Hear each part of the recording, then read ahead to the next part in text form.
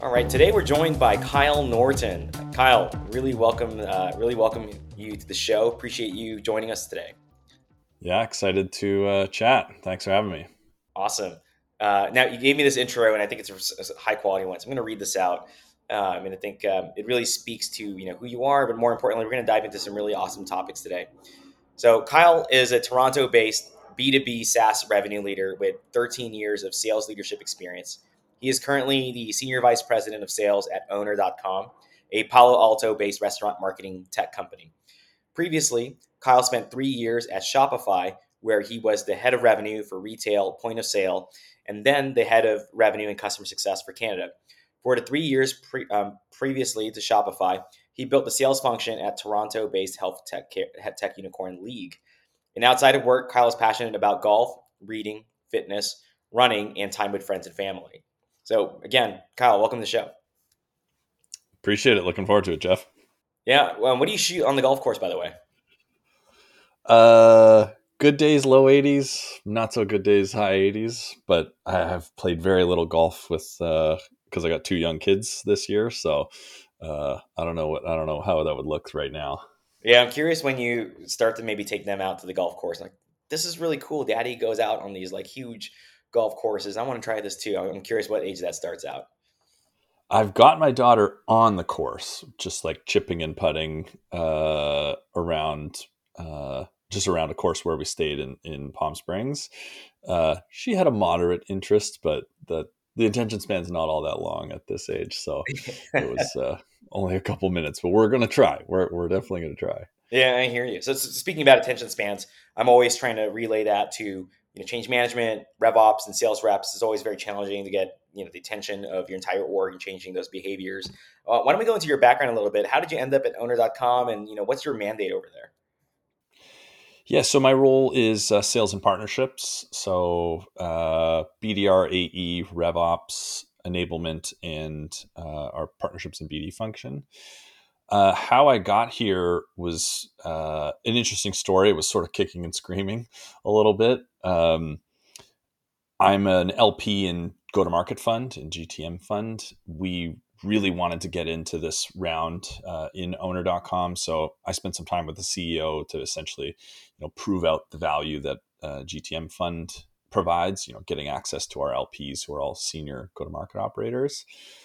We hit it off. GTM Fund got into the round. I stayed on in sort of an advisory capacity, working with Adam over the course of a couple of weeks. And then he proposed to me. He's like, hey, I've interviewed, I think it was like 60 or 70 sales leaders at the time. He's like, you're the guy. Like, would you consider joining full time? I was having my second kid and I was like, yes, it would be super exciting, but the timing couldn't be worse. Let's park this and come back to it in like September once I've caught my breath.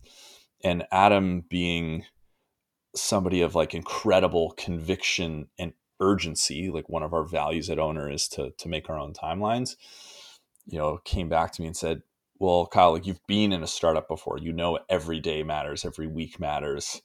If we need a head of sales, like, we can't wait till September. It's like, now is the time.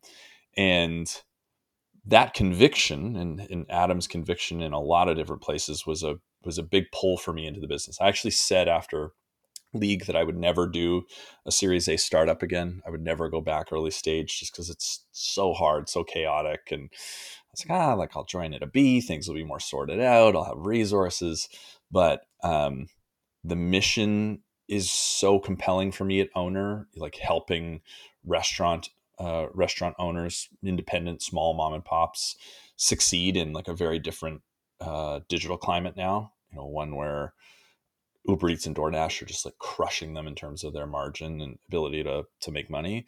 So the mission was really exciting. The founders and the team were super compelling. And even though the timing could not have been worse, like, it was a challenging first 6 months juggling being back in a startup, trying to get my bearings, and having a 2-year-old and a 3-month-old. I'm very glad I made that choice because it's the business is doing great.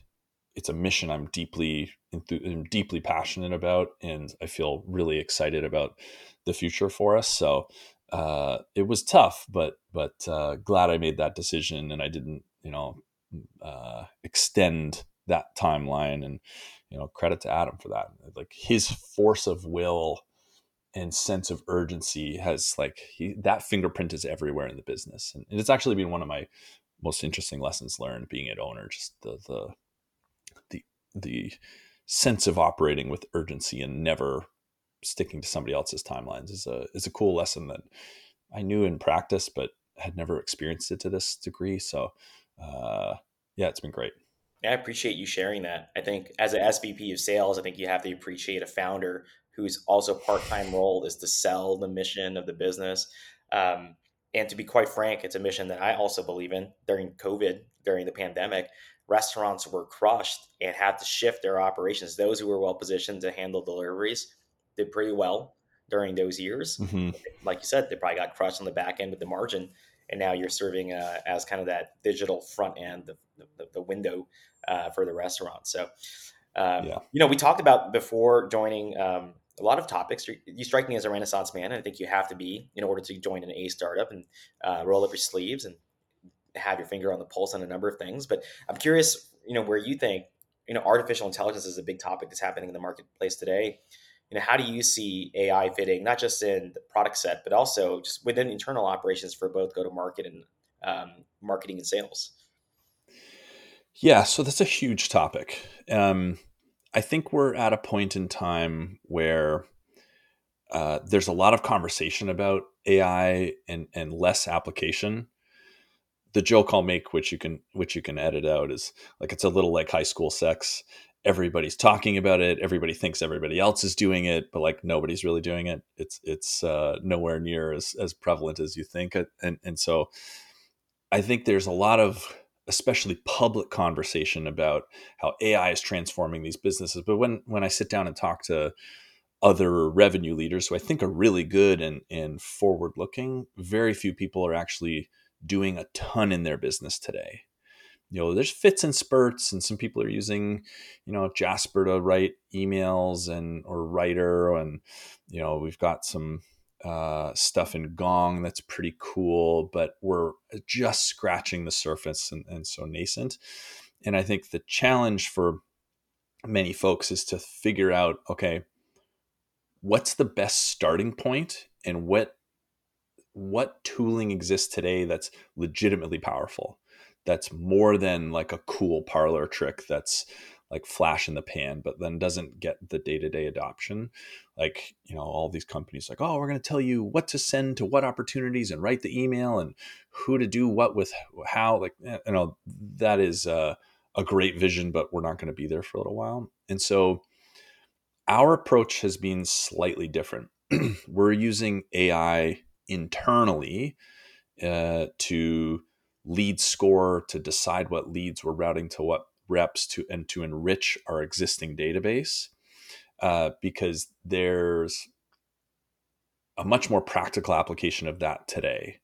And so there's two companies two products that I'm using right now that are worth plugging.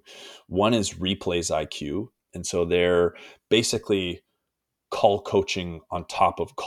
scoring and coaching on top of Gong or whatever transcription service you're using. This is actually the product that I tried to convince Gong and Chorus to build like 6 or 7 years ago, like when I was first evaluating. Oh, you need a scoring like mechanism in here, so every call I can get an output to see, what was the gravitas and tonality, what were the quality of the questions, how engaged was the buyer, and you get a little bit of that from Gong, but nowhere near the detail. And so Replays sits on top of all my call transcripts and scores them by like 122 different criteria. So it could be end of call stuff. Was pricing clear? Did you ask for a clear next step? Did you collaborate with the buyer as to what you should do next? Like there's really specific sales skills that Replays pulls out and gives us. And so I get all of that information in right now. It's like a big spreadsheet, and it's really practical to coach on. The reps go review their own scores, they review the call clips, and that's like really actionable. and practical, and it fits in with my weekly coaching and training cadence with a lot of diligence. And then the other tool I'm using is Momentum, which also takes call recordings, pulls out the most important piece of information that I want in CRM, and automatically enriches that into the Salesforce fields. The reps can choose what to update and make edits there, but we're also sort of mass updating important Salesforce fields that are often missed, which is really powerful. And so that's a slightly different application of what you see on LinkedIn. What you see on LinkedIn is like, oh, AI told me the email to write and found me all the leads to contact and um, the positioning for every single contact. I'm less. I've had much less success trying to make that work in reality than what I've seen online, and I haven't really seen many folks make that work in a real world setting. But we will get there eventually. Yeah, I think the messaging, the positioning, the language, the AI built into sequences, um, I think that can serve as a pretty good body development of text, but you still have to have someone review it, make sure that it's in line with your brand guidelines, with your messaging. At the moment, I think AI probably will have some legwork to do there, but totally right on these two other applications. The first is, really constraining the use case and then training the algorithm or the model to output very specific, actionable, work deliverables. So first, the coaching that you talked about. If tonality is important to you, if talk time or open-ended questions versus closed questions, what are the questions that you ask, and what context and what order. I think those are very important things that can be trained into an algorithm. The second piece is making sure that the data in your CRM is actionable, truthful, and timely, and that allows you to have a fairly strong pipeline management forecast call, and that allows your sales team to also carve back that time into just editing, right? Because sometimes you get this writer's block, like, oh, what's happening in this deal? Okay, well, let me just write FU, follow up, LV, leave voicemail, and you're not really getting a whole lot of context into the deal. Then when you actually have a conversation, you have a sort of recency bias. So in the conversation, you're not even building the context.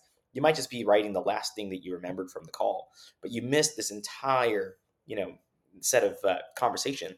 It's mostly because of memory recall. And so these tools allow you to go back to the beginning of the call and really transcribe it. I think that's super powerful. We talked about. Yeah, Oh, go ahead. one thing there that I think is really important is as AI gets more powerful and we build better tools for go to market applications, so much of it is going to depend on the quality of your database. And so we're trying to be really diligent right now using AI to clean up our CRM. So enrich leads and conversations, and extract as much information back into Salesforce with the highest quality possible. Because when we do get to the point where AI is powerful enough to say, all right, we're just going to look at your entire CRM and pick all the best accounts and tell you what to say to those accounts, we could get there in the next couple of years, but it's all going to depend on the quality of the data in there. Obviously, it's garbage in, garbage out. So part of our endeavor right now, especially with Momentum, is to keep our CRM as up to date with as much information of the highest accuracy possible, so that those things are opened up for us over time. I think where AI is today, it's I can't remember who coined this term, but it's like the hardest working intern. I'm not going to trust the intern to tell me what accounts to prospect and what to say to them, but I can trust an intern with specific instructions that are repeatable, that follow a pattern. Like, AI is an incredible pattern recognition tool, and it's a tool that can fill in the blanks really well. Once you start to widen that span of creativity to, like, just go tell me who to prospect to, we start to get way far afield, and there's so many false positives in that it stops being super helpful in my experience, in my personal, like, as we've tried to make it work. Versus if you think about it like your intern, hey, take these accounts and tell me these specific things about these accounts. Okay, look at this set of records and tell me these things about them. Or you start to, as you constrain the instructions you start to get a lot more value, in my opinion. Like people are like, oh, AI will write your blog post for you. Yeah, they're going to suck. They're going to be just like a regurgitation of the top 3 blog posts on the same topic. You're adding nothing to the discourse. But if like have specific things that you want the AI to research that will allow you to be more creative in your own writing, great. Intern role versus creative director role or thought expert role. I think the more we can get into this mindset of leveraging the intern, the better. You'll I get love more that. value. So the smartest intern, I think that makes perfect sense. So if we had Well, more, the hardest working intern, the hardest working intern, I love that. pretty smart intern. I don't know. Everybody's like, I've tried to study enough prompt engineering, but still it's not always perfect what you get back, but it will work hard. You can give it anything you want and as many iterations and like try that again, do this, do that, do that. Yeah, that's I think the right framing. So if we shift gears to working with your operations team, we talked about the importance of where RevOps fits within an organization. As the SVP of sales, how do you view the challenge of scaling and growing? Leveraging a powerful capability in team like revenue operations. So right now, RevOps reports into me. At Shopify, when I was building the point of sale team, I had my own RevOps team. Then when we reorged, it was shared. At League, it reported into me. Here it does as well. Org structure wise, I think it can be successful in a few different places. I think oftentimes the question is, well, should it report to finance or ops or this or that? It really the best home for RevOps is the person that's going to be the best steward for that individual. So if you're a very operationally savvy revenue leader, then reporting into revenue makes a ton of sense. If you're not and you don't have an interest in RevOps, then that's probably not the right home. So structure wise, that's how it's set up today. What was the second part of the question? I was just thinking about you're talking about organizational structure, which I think is super helpful, and I think it's a partnership between the revenue leader and the revenue operator. I'm curious about where you see what capabilities you need from your RevOps team in order to scale a business. Right. Like rep owner probably has double revenue mandates on it for several years. I'm curious where RevOps fits in that. Yeah. So I have consistently made a very early investment in RevOps. I've been a big believer in its ability to accelerate a business, even in the crazy times where it's like you could have as much headcount as you wanted, we could spend as much money as you could get your hands on. Um, I never really bought into the like, hey, just solve everything through headcount mentality. And RevOps is a way to find a lot of scale. So RevOps is really critical to me. Whenever I'm advising startups or talking to founders, I'm pushing them to make an early investment there because it makes everything better. In terms of how it accelerates the organization and sort of the skill set, there's a, a number of things that can fit under RevOps. And I don't think that function needs to contain them all, but you have to think about the players around your business that fit this like foundation infrastructure for scale equation. So some of that is just what happens in Salesforce. How do things move around? How good is the data quality? How are we actually managing Salesforce? Then it's the other set of tools. Then it's the business process, the rules of engagement, how accounts and territories are mapped. Then there's some form of enablement that's in there. There's other like tools connecting out to Snowflake. Who owns that? And I think a mistake people make is they want somebody to own that entire portfolio, soup to nuts. And it's really important for that person to like have control of it all. And I actually think it's a much better approach to think about the strengths and weaknesses of the people around the organization and mapping those functions to the skills and competencies of those people. So Steve's the guy who runs RevOps for me now. He actually ran RevOps for me at League 2 companies ago. His superpower is like understanding how a rep lives day to day, and how revenue actually comes in the door, so that when he builds tooling or process, it is really rep centric. And the reps get a new thing and it makes them better. And so our engagement and adoption of like new RevOps stuff is way higher than most places.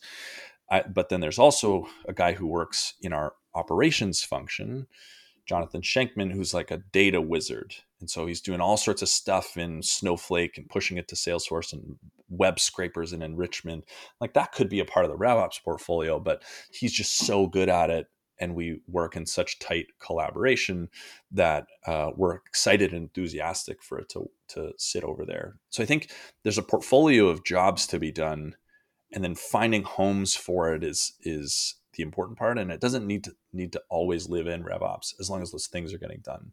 Like we have a contractor doing enablement for us who's great, but only part-time. So Steve picks up some of the slack there, or the BDR manager does some of that work. And over time, some of that will shift away as we bring in RevOps enablement full-time. So I think understanding the portfolio of jobs to be done and rolling them into the strongest individual for that is really important. And then, you can get the foundation built to like slam reps and grow on top of. Well, much like owner.com, there's a front end and there's always a back end to any process or system. And you have someone working with the reps, making sure that your go to market flow is working really well within your systems. That's the front end piece, right? But on the back end, it's, how are the hamburgers cooked on time and served out the front? Just your data operations. That data Yeah. integrity allows you to target. It allows you to have conversations and prioritize in the right places. And I think it's a really powerful combination, and probably a luxury for a Series A company to have that 1-2 punch. Yeah, for sure. We've intentionally invested in this early, but also just having this individual in the business was a stroke of good fortune. I didn't make that hire.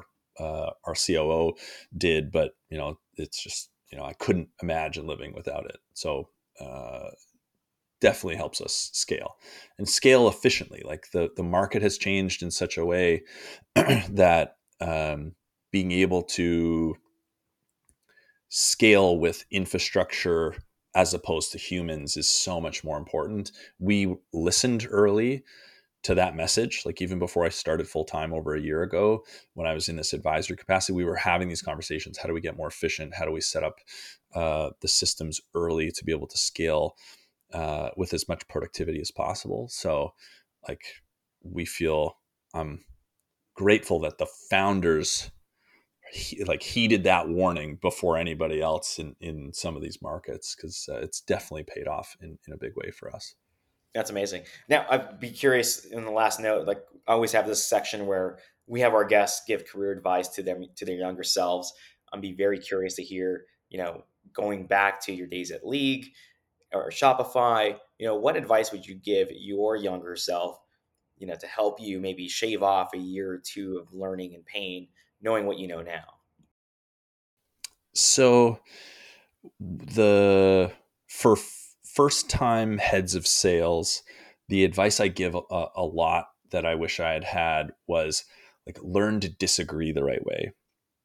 In sales, like we're such competitive people, we're so hard driving that oftentimes we bring that like blunt object mentality internally, and we believe that just like convincing somebody. So this, I wish the book Think Again had been written when I was the first time head of sales, because Adam Grant talks about the differences between sort of the scientist's approach, investigating and like exploring ideas, versus the prosecutor, the preacher. I can't remember what his third one is. And I was definitely like the prosecutor, like just arguing and trying to prove my point versus trying to be a lot more collaborative to get to different outcomes. So I think heads of sales need to have some more finesse and like learn to collaborate. I wish I had learn to collaborate better. Like looking back at some of those decisions, I was actually right. Didn't get my point across, and it cost us. But it wasn't that my insight was off. It was like I just couldn't get people on board because I pushed too directly, too hard. People don't like that. Another piece of generic advice is like invest in RevOps early.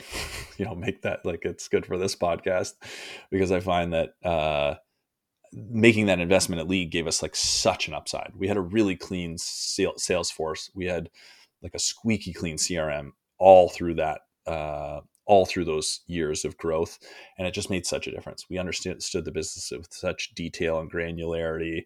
Like that's something I think I did well, that I oftentimes tell other heads of sales. It's like, don't let that tech debt, don't let that CRM debt build up on you, because unwinding it's really hard. And a great RevOps partner, great RevOps leader can accelerate you such a tremendous amount. So I was just looking this up. That there's a hierarchy of rethinking styles from Adam Grant.